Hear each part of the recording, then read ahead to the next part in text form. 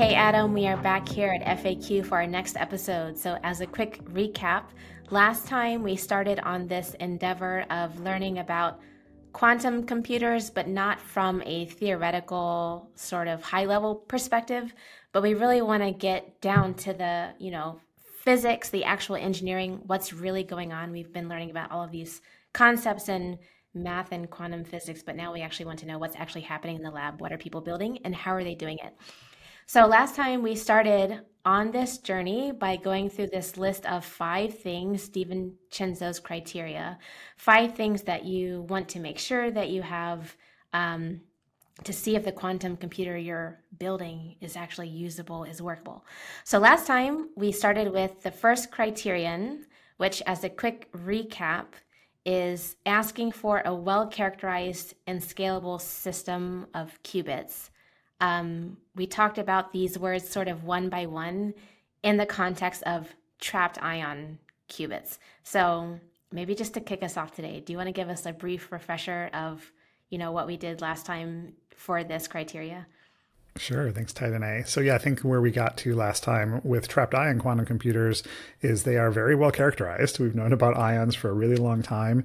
And the scalable part, not quite yet, kind of working on it. And with superconducting quantum computers, kind of checked both of those boxes. Well characterized. These are manufactured or artificial atoms is usually what those qubits are called.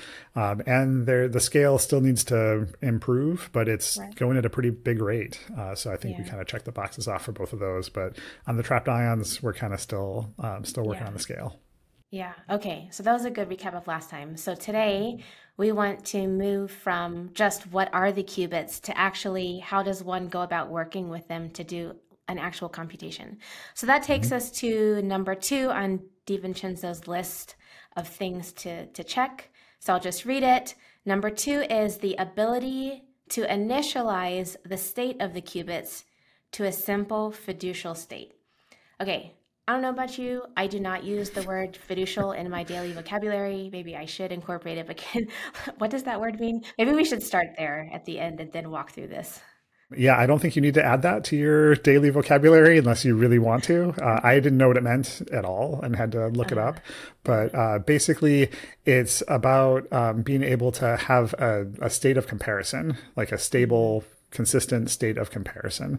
So the way I like to kind of think about this, especially in the context of quantum computing, is just what your fiducial state might be for like a calculator. Before you start a calculation, usually you tap that clear button a whole bunch of times to get your calculator to say 0. That's the fiducial state for a calculator. So when you do a calculation, you know that you're comparing that to 0. If you just typed in like a random number that you didn't know was there and like closed your eyes, typed in a random number, and then started your addition, subtraction, etc. from that random number, the solution you get at the end is going to be a little bit less useful than if you knew that you were starting from 0. So my interpretation of this is that we basically need to initialize the qubits, know where they're at before, what state they're in before we actually start doing calculations. Yeah, and that seems reasonable. I mean, I think that's not, maybe it's like a word I don't use every day, but the concept seems clear to me. So I like how you mentioned the number 0, because maybe just in the spirit of connecting these concepts to things people may have seen before. So, we talked about this in our last season, but when people talk about computation, it's inevitable that bits come up like zeros and ones. Computers speak in the language of zeros and ones. And so when you read about the quantum version of that, qubits, instead of just the number 0 and the number 1, now we always see like a 0 with a vertical line and this right angled bracket next to it. And so that's a ket 0, or the quantum version of a bit or qubit. So you have like ket 0 and ket 1, and then people talk about doing stuff with that. So just for the record, when we're talking about initializing qubits or bringing them to that like calculator version of 0, that's precisely that ket 0 that we might see on Wikipedia or in a textbook or something. So we know what that is mathematically. It's like a vector, blah, blah, blah. But what we want to talk about today is, okay, what is the physical instantiation of that symbol? Like I'm doing some stuff on paper, but like when I'm in the lab or standing in front of my, chip of trapped ions, what does it actually mean to put those in a state that's being represented by that symbol that we might see. Another analogy I like, it's like when you go to a symphony, the orchestra is up there, and before everything starts, like the strings are tuning, and it sounds like this cacophony of like mess.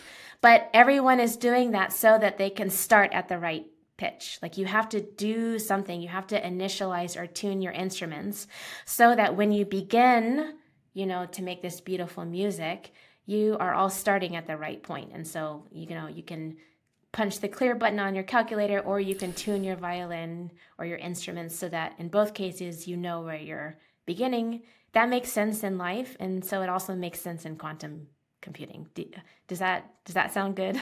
Or yeah. And speaking of sounding good, I really like that when the orchestra is tuning up, or when you kind of hear that noise of everybody starting to come together. So I really like that analogy of you have all these different instruments that are playing. You have to develop that bass, that zero, and that's a good tuning, making sure that everybody's tuned the same way so that they're all playing in harmony. So I really like that.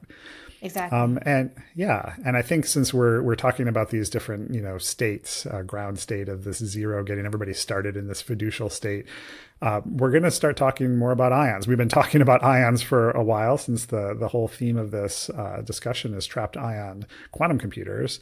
And I'd like to talk a little bit more about what an ion is, because in order to talk about how we can manipulate and control those ions to do useful calculations, I think we should make sure that we're on the same page about what exactly is an ion. How does that sound to you? That sounds great. Let's go for it. Okay, great. So in order to start to talk about ions, I want to talk a little bit about atomic models to really make sure that we're all fundamentally on the same page about what an atom is and what an ion is. And to do that, I think we can use the example of calcium, because calcium is an atom that's used in a lot of trapped ion quantum computers. It's not the only ion that can be used, but I think it's nice to have like an example to start from. So let's talk about calcium, and let's talk about the subatomic particles that make up calcium. And in the simplest way, we're not going to go too deep into quarks and things like that. But the species or the type, we could go deeper in that if you want to talk about the real fundamental particles here at Tide Dene. But I think we'll at least start by talking about protons, neutrons, and electrons. How does that sound? That sounds great. Okay. All right. We'll start there. Maybe next episode we can get into quarks. So calcium, and I can show a model of what calcium looks like here. Okay, so here we have a three-dimensional model of calcium, and this is using the Bohr model. We'll talk more about that in a little bit. But we have these protons, neutrons, and electrons. So in the nucleus, or in the middle of the atom, we have these blue and red sort of spheres. Those are protons and neutrons. And the number of protons in an atom actually defines what that atom is. So calcium has an atomic number of 20. That means it has 20 protons. It also happens to have 20 neutrons in the calcium-40 state, which is what you would see on the periodic table, and is what's usually used in quantum computers, is calcium-40. You'll see that a lot. That 40 is the atomic mass, and the atomic mass is made up of protons plus neutrons. The atomic mass of a proton is 1. The atomic mass of a neutron is a little bit more than 1. And so you have 20 and 20, which makes 40. You also have these electrons that are orbiting in this Bohr model. They're orbiting in these different sort of shells outside of the nucleus. And electrons are really small, and they're way less massive than protons and electrons. It's something like, I think an electron is like 1/1800 of the mass of a proton, or something like that. So you need like 1,800 electrons to equal a proton, approximately, something like that. And you have them rotating around the nucleus here. And in this particular model that you see here, this is what a lot of folks are familiar with, the Bohr model. The electrons orbit in discrete shells. And you can see here that there's like 2 electrons in most of these shells. Some of them have 4, and you can have up to 8, depending on the type of shell. And those electrons basically work to cancel out the charge of the protons. Protons are positive, electrons are negative. So electrons and protons will balance their charges out. And in many cases, the atoms end up being neutral. So in calcium, you'll have the 20 protons and you have 20 electrons. But things get a little bit more complicated than that. Those electrons fill up those shells. And once you get to the most outer shell, that's called the valence shell of electrons, or the valence orbital, sometimes that valence shell isn't all the way full, meaning it has fewer electrons than it actually can hold. And to anthropomorphize a little bit, atoms don't like that. They like to have full shells or empty shells. And so those valence electrons can actually be pretty reactive, and they can spin off of the atom, or more electrons can come in and fill that shell up and being shared from other atoms that are around. And those that's due to chemical reactions, basically atoms coming together to form more complicated atoms and molecules, or more complicated molecules from atoms. Which is how all of matter, like this is how everything around us That's works. right. Yeah, this is chemistry. So those manipulations are chemistry. So in calcium, there are 2 electrons in that outer valence shell, but it can hold many more. But what usually happens in nature, like in our bodies, calcium is something like the 5th most common element in the human body. And it's usually found in things like our bones and our electrolytes. And in our electrolytes in our body, the form of calcium is calcium 2+, meaning that those 2 electrons on the valence shell were stripped away, because the calcium atom is actually more stable with those not there. So you have those ions. That's how that's where an example of an ion that you have in your body is that calcium 2+, because it's more stable than just the regular calcium. So I've been showing the Bohr model with those like very neat orbitals around, and that was Niels Bohr described that. I think it was like 1913. It's also talked about a lot, even in modern day in classrooms and things like that. It's usually one of the early models that are taught. But there's some problems with that model, and it can't explain some of the experimental results that have happened since 1913. Actually, in just like the 10 years following 1913, there were some experimental results that couldn't be explained by the Bohr model. So a more complex model, or a quantum model, was described. And that shows electrons functioning with wave-like properties. So instead of just these points that are kind of moving around, they're described as waves, and they are described as existing around the atom in different probabilities, a different probability of being able to find that electron in one spot versus another spot. And those probabilities are consistent, so we can define them, but they can kind of look like a cloud when you put them all together around the atom. So it's kind of nice to be able to think about them as a cloud of electrons around the nucleus versus these sort of planetary systems orbiting the nucleus of a sun. Yeah.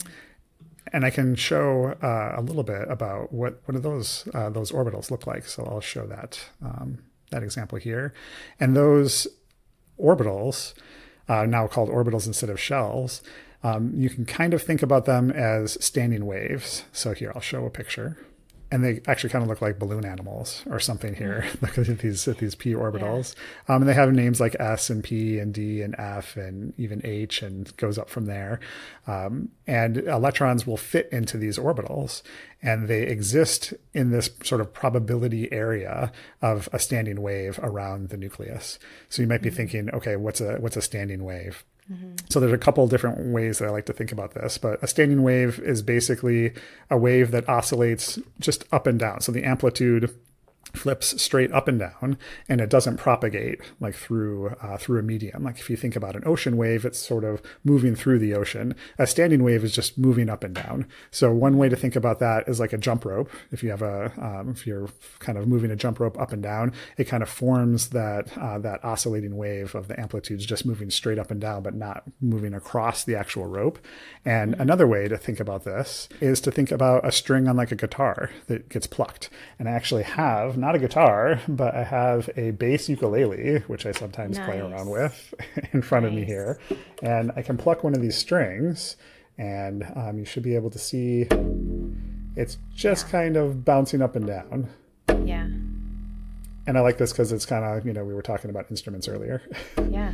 So you can kind of think about this vibration or wave, standing wave around the nucleus of an atom. And within the amplitude of the wave on either side of the atom is where the electron will be found with some amount of probability.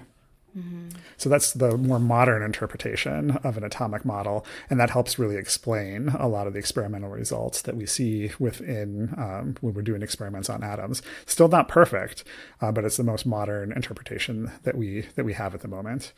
So that's about all that I want to talk about with atoms and how electrons kind of work. And I want to pull it back to calcium and talk about the formation of calcium ions and how that works. How does that sound? Yeah. No, that's great. So let's not think of electrons as orbiting the nucleus like planets around the sun, but instead we have these sort of clouds or probability distributions around the atom that sort of says, oh, with this probability, you'll find the electron in this region.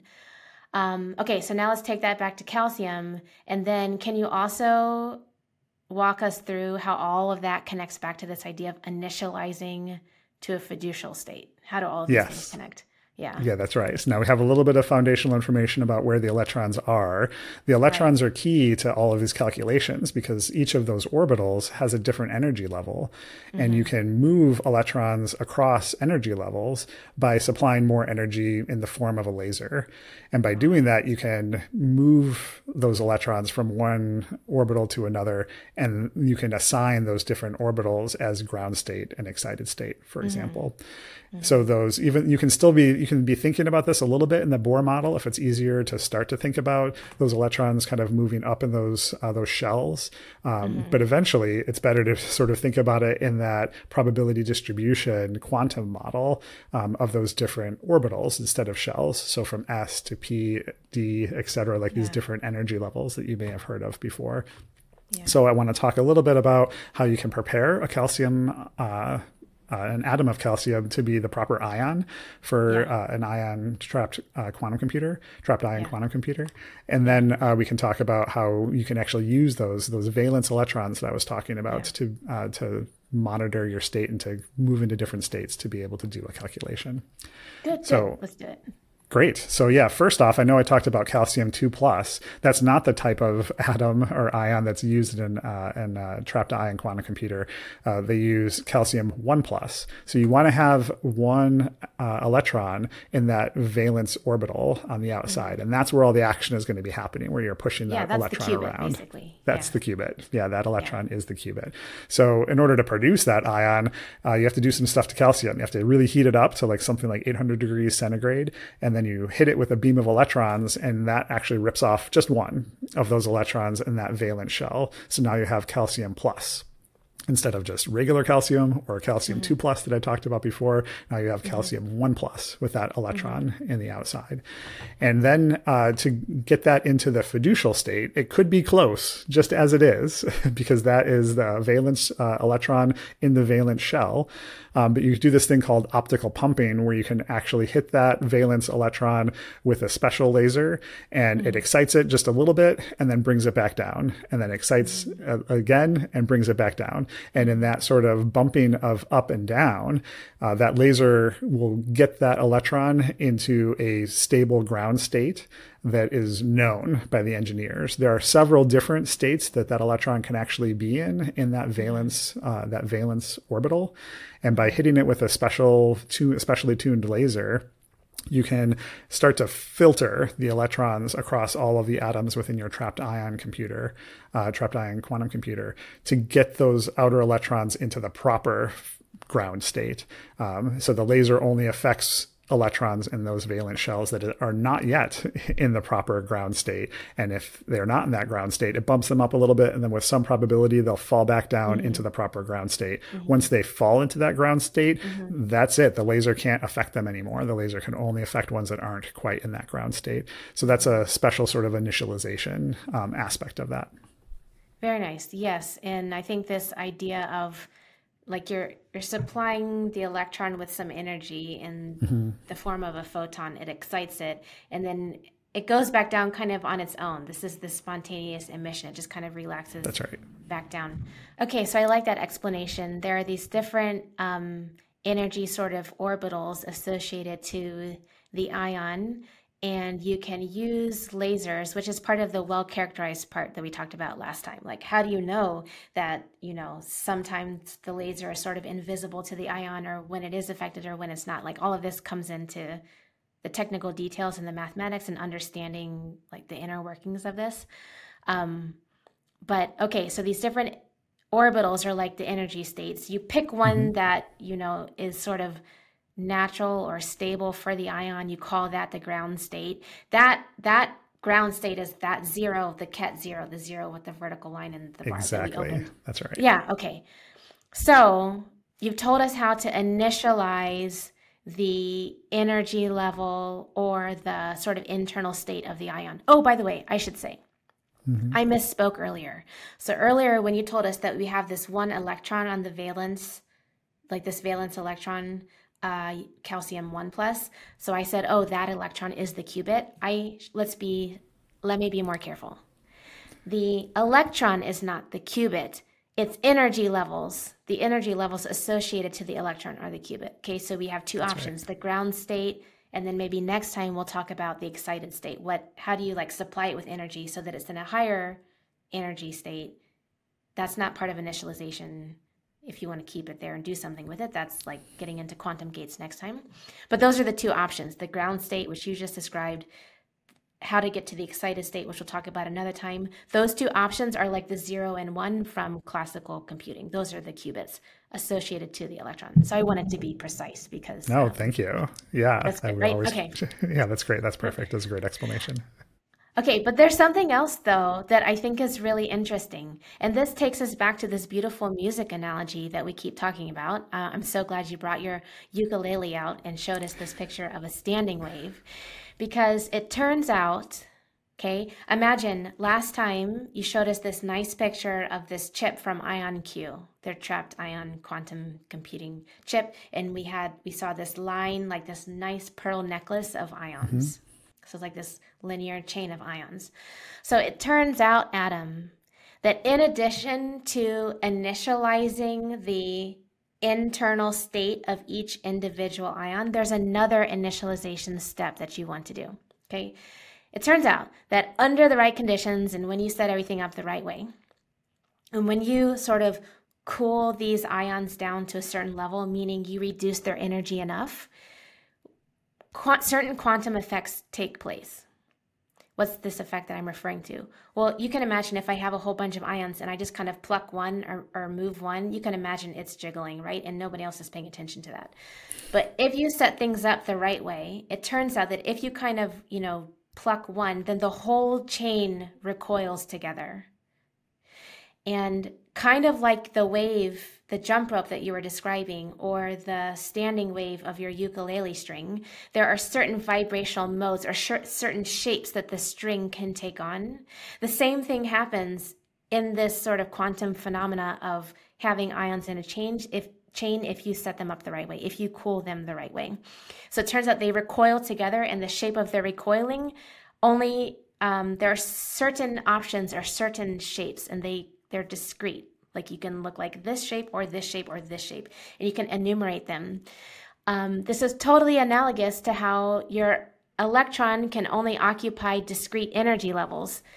Analogously, the shape of the vibration of this single chain as a unit can only occupy certain shapes, so to speak.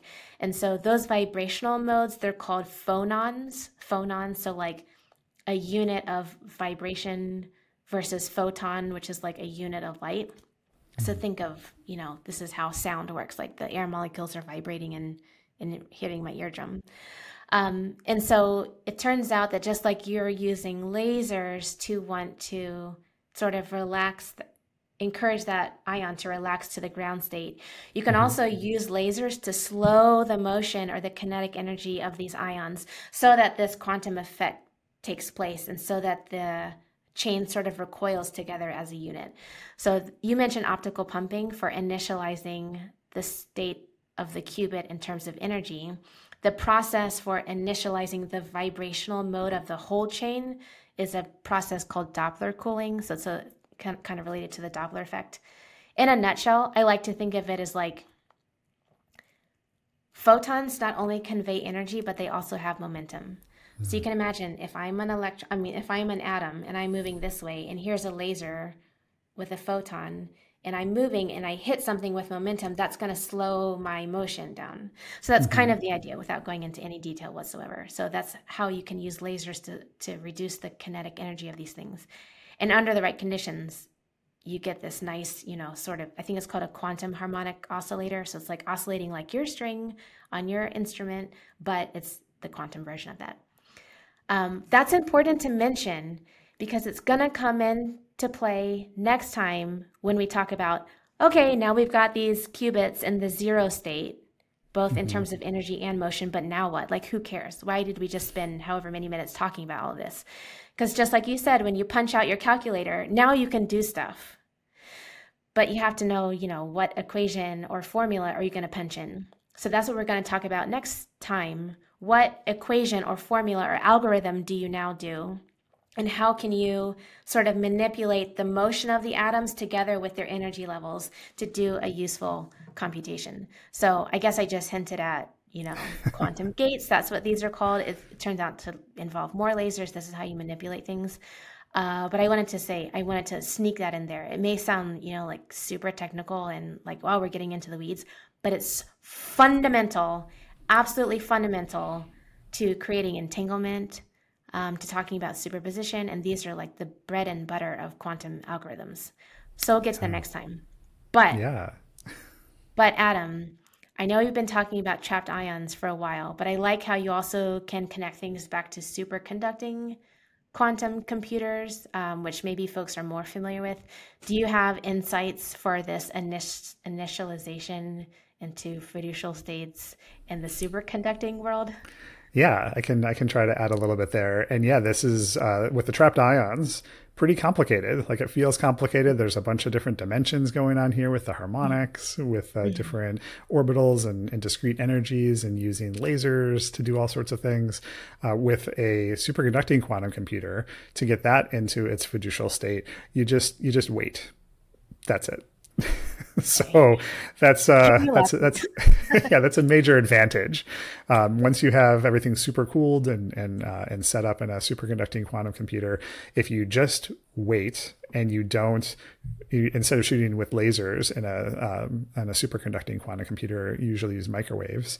But if you just stop with the microwaves and kind of let everything settle down, just on its own, those qubits, those artificial atoms, will settle into their fiducial ground state. There's not, as far as I know, there aren't any other little tricks that you need to do with optical pumping. There's no harmonics that you need to make sure are in sync. These just settle down on their own into their ground state, waiting for you to then shoot them with microwaves to get them into their excited state. So it's a different system, and you can see how that's a definite advantage. There are other advantages and also some disadvantages when looking at superconducting quantum computers versus ion trap or other types of quantum computers. This is one place where superconducting quantum computers really shine, in that it's much easier to get them into their initialized or fiducial state. Okay, interesting. I'm going to need to read up on about that because I do not know much about how that works. Maybe we'll talk about that another time. Okay, this was great. I like how we sort of started with a theoretical idea of a Mm-hmm. qubit in our previous season of this episode, and now we've actually talked about what does that actually mean. Putting it in the zero state Mm-hmm. um, in trapped And I'm ion excited quantum for computing. next time. Yeah, you were talking about Yeah, algorithms, and now we're going to yeah. be talking about these algorithms that seem very theoretical, but we're actually talking about the implication of what happens when you take that algorithm and transform Yeah. it into pulses of lasers Yes. on, like, aimed at ions within an actual computer. So again, this theme of just trying to move away from the theory itself, still need to talk Yes. about what that theory is, but into actual application and what happens when you're looking at some kind of quantum algorithm. How is that actually implemented in a situation like a trapped ion quantum computer? I'm really excited to talk more about that. Yes. Fantastic. We will do that next time. Great. See you next time.